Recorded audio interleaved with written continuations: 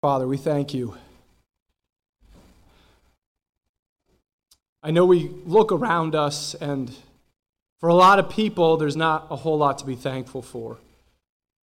Homes have been destroyed. People have lost their lives with Tropical Storm Ida coming through our area. But Lord, we thank you that you remain who you are. You remain on your throne. Your plan remains. Lord, we thank you that you uphold us with your righteous right hand. You watch over us. You provide for us. You protect us. We can always find your mercy. We can always find your comfort. We can always find your peace. So, Lord, we come before you today as your children, desiring you and only you. Lord, we thank you for your word, that it is alive and active and powerful. It creates change in our lives. It creates meaning and life within us. So, Lord, I pray that your name would be glorified as we learn more about you and grow closer to you through this experience. In Jesus' name, amen.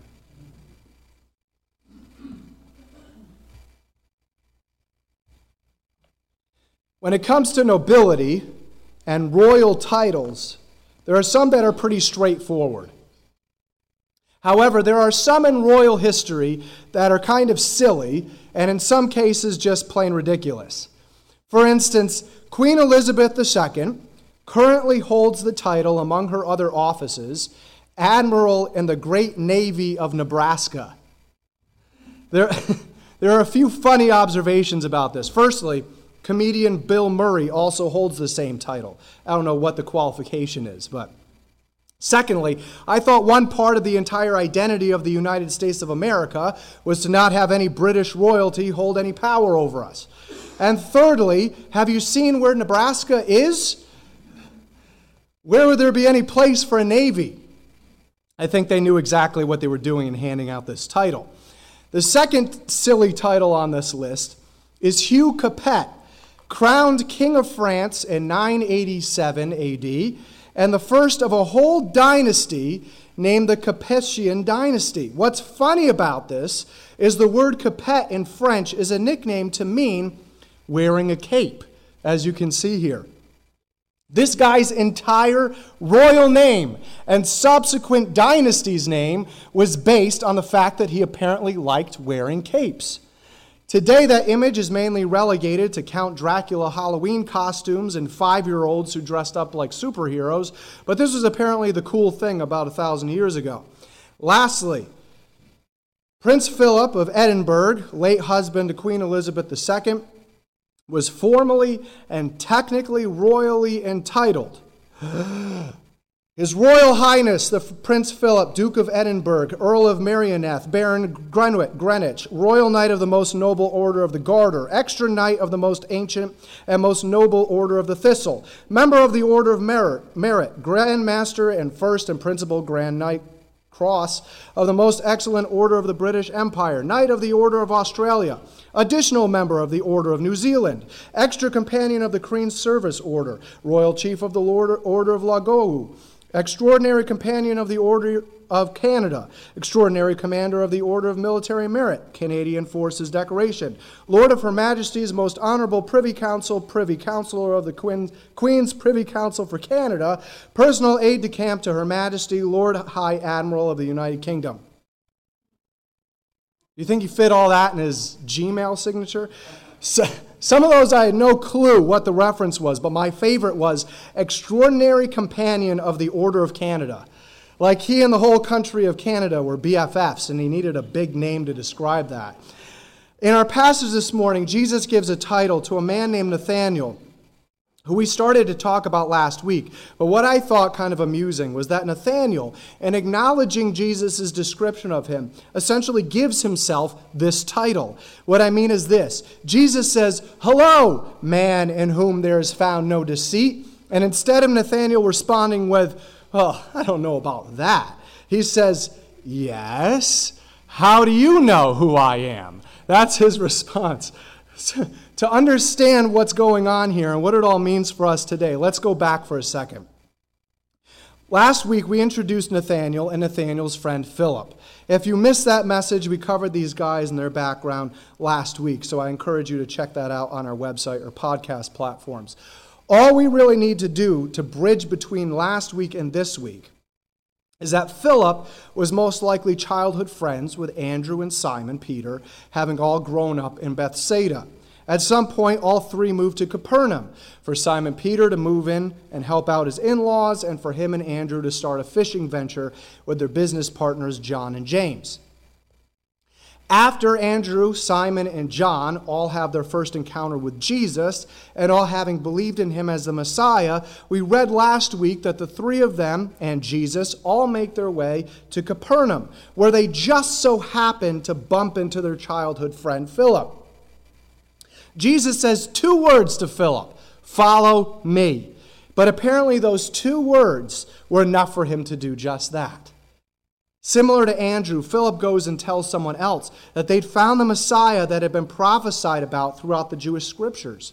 That someone else was Philip's friend Nathanael, whose last name most likely was Bartholomew, which is why we don't have Nathanael's name show up anywhere else in the New Testament, but we see Bartholomew's name show up.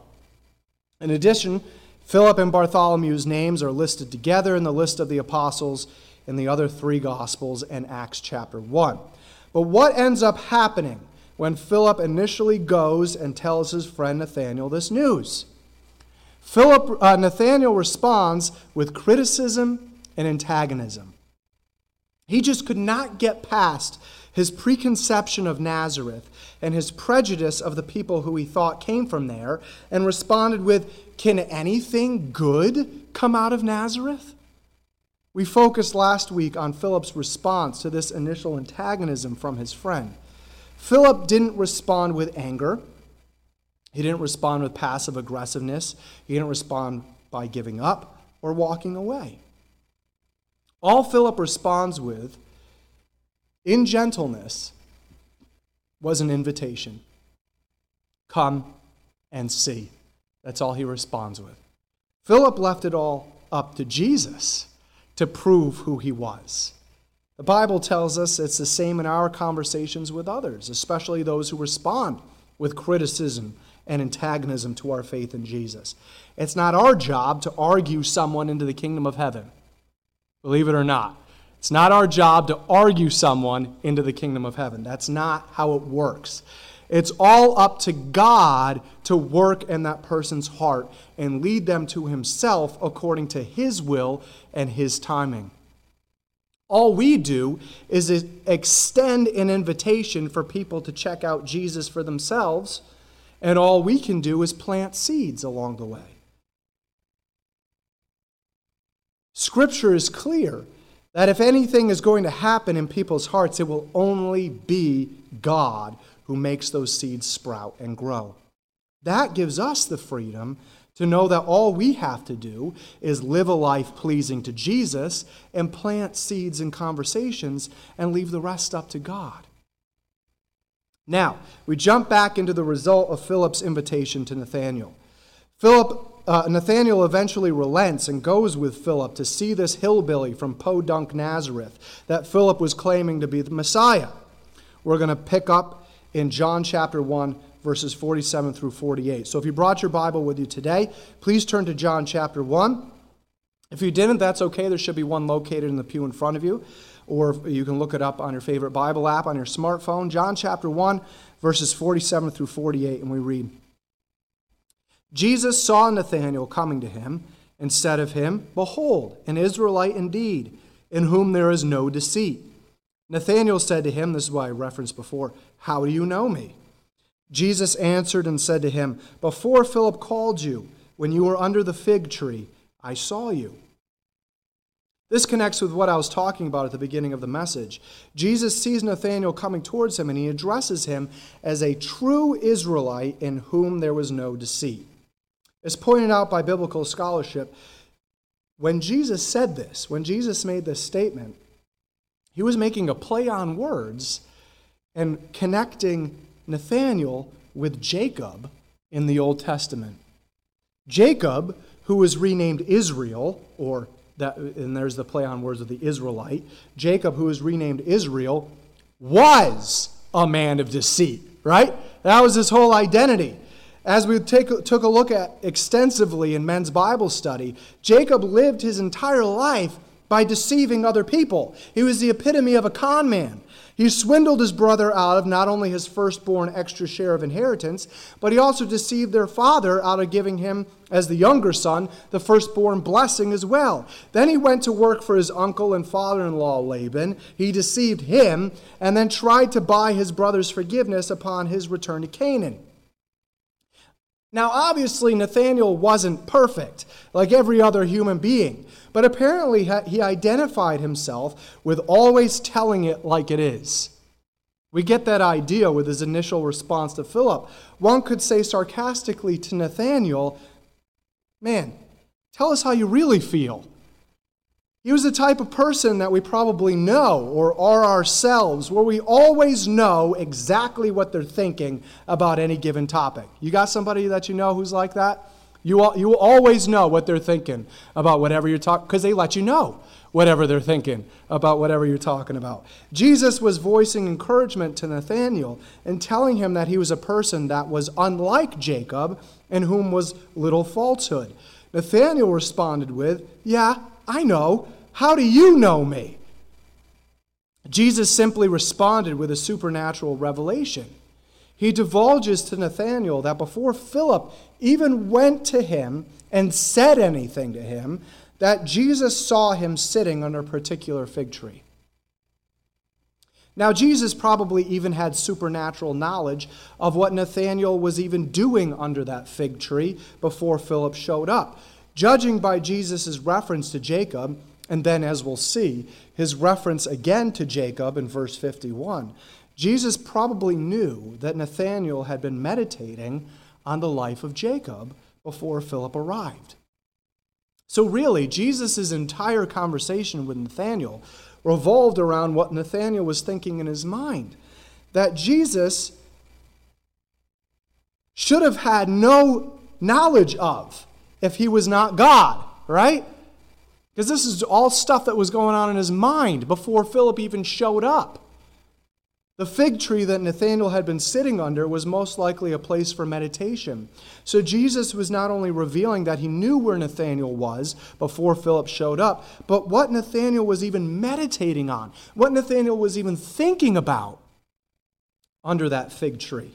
We're told elsewhere that Jesus knew what was going on in the hearts of the people he was talking to. But more importantly, the entirety of Psalm 139 tells us the extent of the knowledge that God has of us as his children. We first read in that psalm, "O Lord, you have examined my heart and know everything about me. You know when I sit down or stand up. You know my thoughts even when I'm far away. You see me when I travel and when I rest at home. You know everything I do. You know that what I am going to say even before I say it, Lord." Those are both convicting words in that we can't hide anything from God, and he always knows every thought we're thinking about any given situation. But they're also comforting words. We have a God who is so deeply connected with who we are at our innermost being, who knows everything about us and who we are and our greatest struggles and our greatest pains and greatest joys and exactly what we think and how we feel about anything and everything, and loves us anyway, and works with us through his Holy Spirit to redeem every single aspect of who we are, what we think, what we struggle with, and what we say. No other religion, faith system, or belief can say that. That is just one of the major differences between biblical Christianity and every other faith. We have a God who knows us both perfectly and redeems us perfectly. Not only that, but anywhere and everywhere we are, physically, emotionally, mentally, psychologically, and spiritually, God also is. We next read, "You go before me, and follow me. You place your hand of blessing on my head. Such knowledge is too wonderful for me, too great for me to understand. I can never escape from your spirit. I can never get away from your presence. If I go up to heaven, you are there. If I go down to the grave, you are there. If I ride the wings of the morning, if I dwell by the farthest oceans, even there your hand will guide me and your strength will support me. I could ask the darkness to hide me and the light around me to become night, but even in darkness, I cannot hide from you. To you, the night shines as bright as day. Darkness and light are the same to you. Even when we've spiritually walked the farthest away from God, God is still there. Even in our greatest emotional torment, God is still there. Even in our darkest depression, God is still there. Even in our hardest mental or psychological conditions, God is there. God knows everything there is to know about our physical bodies, what makes them tick, what pains, sicknesses, and brokenness ails them. We then read, you made all the delicate inner parts of my body and knit me together in my mother's womb. Thank you for making me so wonderfully complex. Your workmanship is marvelous. How well I know it. You watched me as I was being formed in utter seclusion, as I was woven together in the dark of the womb. You saw me before I was born. Every day of my life was recorded in your book. That is just a mind-blowing truth. Every day of my life was recorded in your book. Every day that we live, everything that we go through each day, that's already been written out in God's book. Every moment was laid out before a single day had passed. That is just incredible, isn't it? God not only knows what's going on in your life, He knows what's coming up ahead because He's the one who wrote it all out in His book. He specifically made our physical bodies the way they are and how He would show us His glory in redeeming every aspect of them. He knows our greatest physical struggles, what we're biologically predisposed to. He knows what physical deformities or disabilities we have that He's using for His plan and His glory. He knows how the curse of sin has affected each of us in our physical bodies and minds. What physical and mental struggles we would battle against every day for the rest of our lives. From alcoholism and drug addiction, to depression, to anxiety, to same-sex attraction, to promiscuity, to a gender identity that differs from a biological identity and what is clearly established in the blueprint of creation and Scripture. He knows all of it. He's redeeming all of it. He's using all of it for His glory, and He is fighting these battles on your behalf if you surrender them to Him. The world has its own opinions and standards on all of this, but is it the creation's right to form those standards of morality, or is it the Creator's? It's not the world that gets to call the shots and dictate morality, nor is it science's place, since science can only work within a fallen and broken world. It's only God. It's His plan, His decision for our lives, and thankfully it's His redemption of all of it. Not only that, but God wrote out who we would be, how sin would affect us, what our greatest struggles would be, what our greatest achievements would be, when we would give our lives to Him through Jesus, when He would redeem each aspect of our lives, when we would die, and how we would die, all before we were born. Not only does God know us perfectly from conception onward, but He even knew us perfectly well before we were even conceived. God knew each of us perfectly and what His plan for each of us would be before He even uttered the words, "Let there be light." We need not fear anything in our life, nor how or when it will end, because it's God who already planned all of it. We can just trust him. As if all of this wasn't mind-blowing enough, not only does God know us in every way perfectly, but he's constantly thinking about us. He's constantly thinking about our needs, our redemption, our weaknesses, and our strengths. How precious are your thoughts about me, O God? They cannot be numbered. I can't even count them. They outnumber the grains of sand. And when I wake up, you are still with me. Don't think for 1 second that God does not know what you are going through at any given moment of any given day and knows exactly what you need and what to give you and when to give it to you. So what response should that create in us? The only thing we can do. Surrender. That's the only thing we can do. Surrender. Since God knows everything there is to know about us, even our innermost being and our greatest struggles, we surrender all of it, all of who we are to his redemption, holding nothing back from his Holy Spirit's transformative power. Search me, O God, and know my heart. Test me and know my anxious thoughts. Point out anything in me that offends you and lead me along the path of everlasting life. Surrender. All of this makes it very easy for us to now understand how Jesus knew exactly who Nathanael was, exactly where he was, and exactly what he was thinking, because in reality, he knows everything there is to know about us at any given moment. Nathanael recognizes this supernatural revelation, especially in connection with everything we discussed about Psalm 139.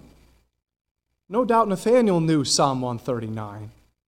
And regardless of his human understanding of how Jesus as God fit in with any kind of understanding of the Trinity and what that meant, at the very least, Nathanael understood this revelation as proof that Jesus was the prophesied Messianic king.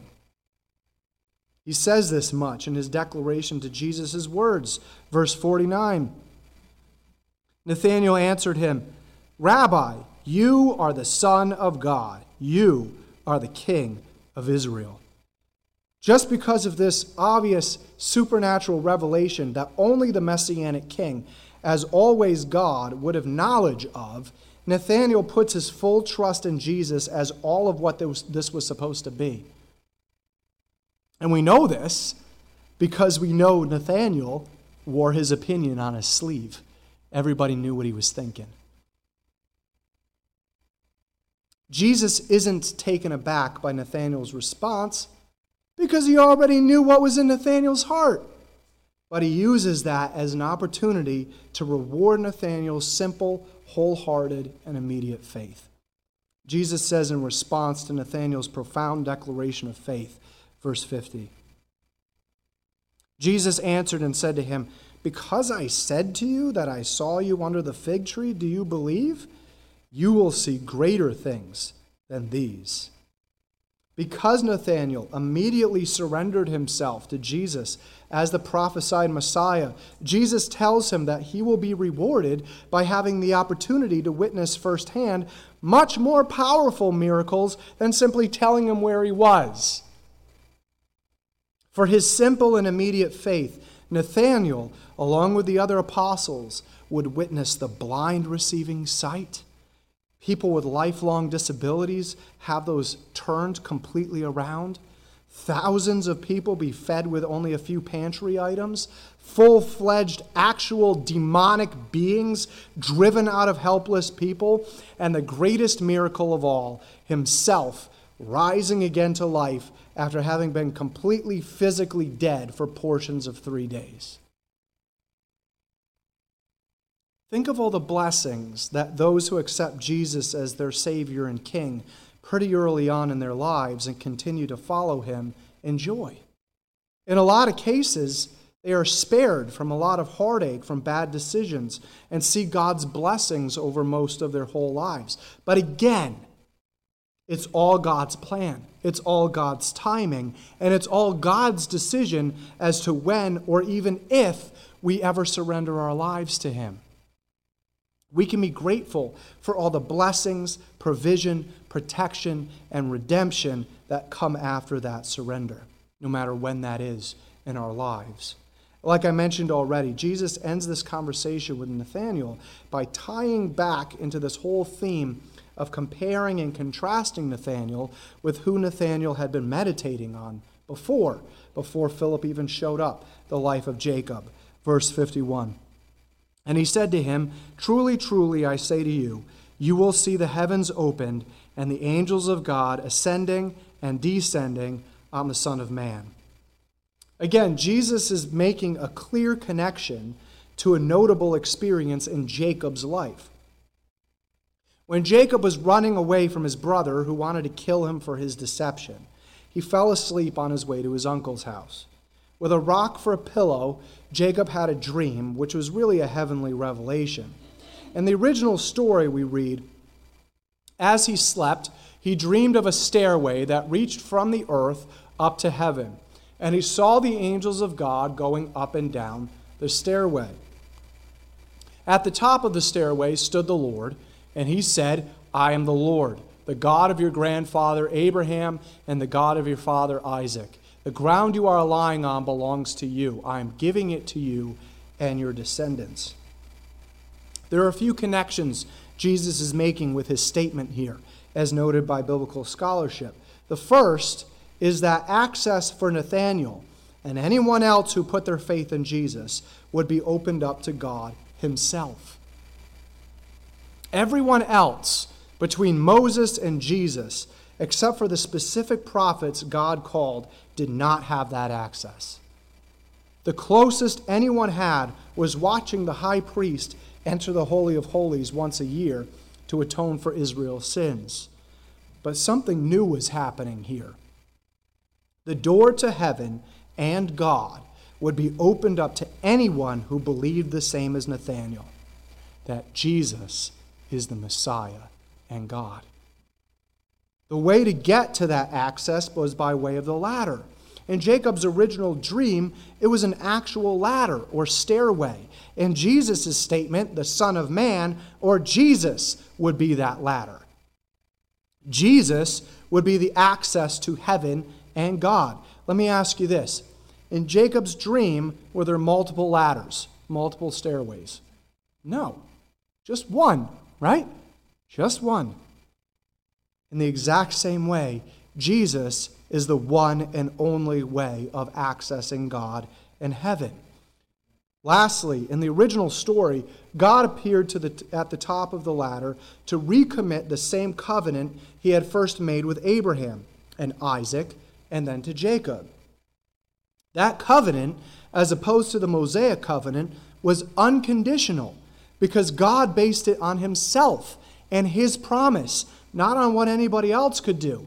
Its fulfillment had nothing to do with anyone else other than God, and therefore would be fulfilled. Likewise, Jesus is the ladder, and access to God in heaven would be the fulfillment of the new covenant that God would be making with not just Jacob and Israel's descendants, but with people from the entire rest of the world. And I think all of us sitting here can say, "Thank you, God. Thank you for opening that up." The new covenant, just like the covenant God recommitted Himself to with Jacob, would also be unconditional.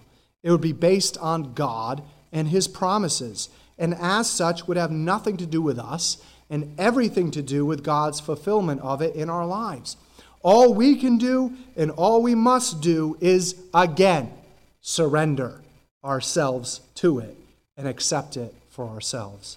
Because of this, nothing will break this new covenant that we are still under in relation to God.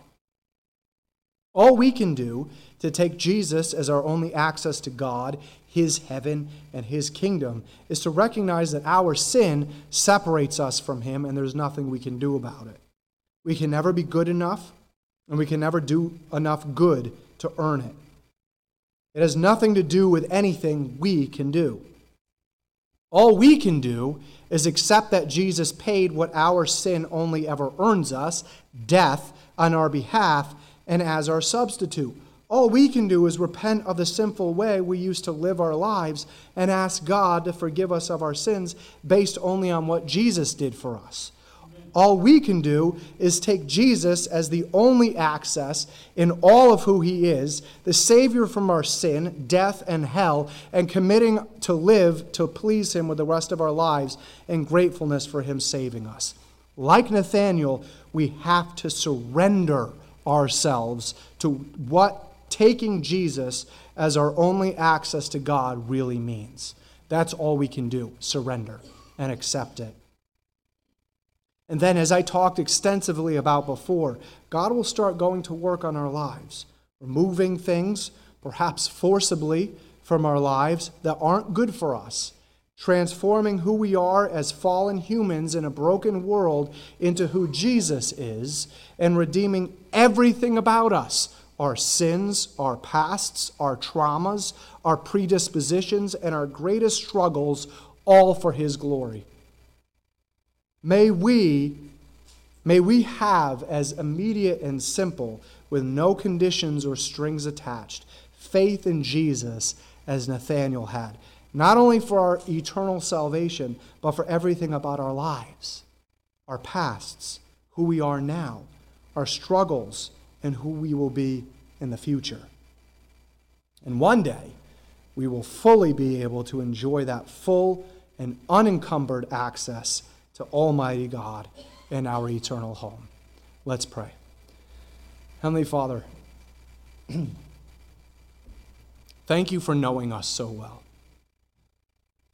Thank you that we can rest in the fact that you've written out every moment of our every day in your book before you even said, "Let there be light." And so, Lord, we know that whatever happens to us in this life, whether it's joyful, whether it's heartbreaking, we can trust you. We know that you have your plan and that you are working everything out for good for those who love you. We may not see it as good. We may not understand it. We may not ever see it this side of heaven. But we can trust that you are working everything together. And Lord, someday when we join with you, may we be able to see how all the puzzle pieces fit together. But Lord, in the meantime, let us rest in the fact that you know us perfectly, inside and out. We can always trust you with everything that happens in our lives, everything that we are, and know that you are changing us and fighting our battles for us. I pray all these things in Jesus' name. Amen.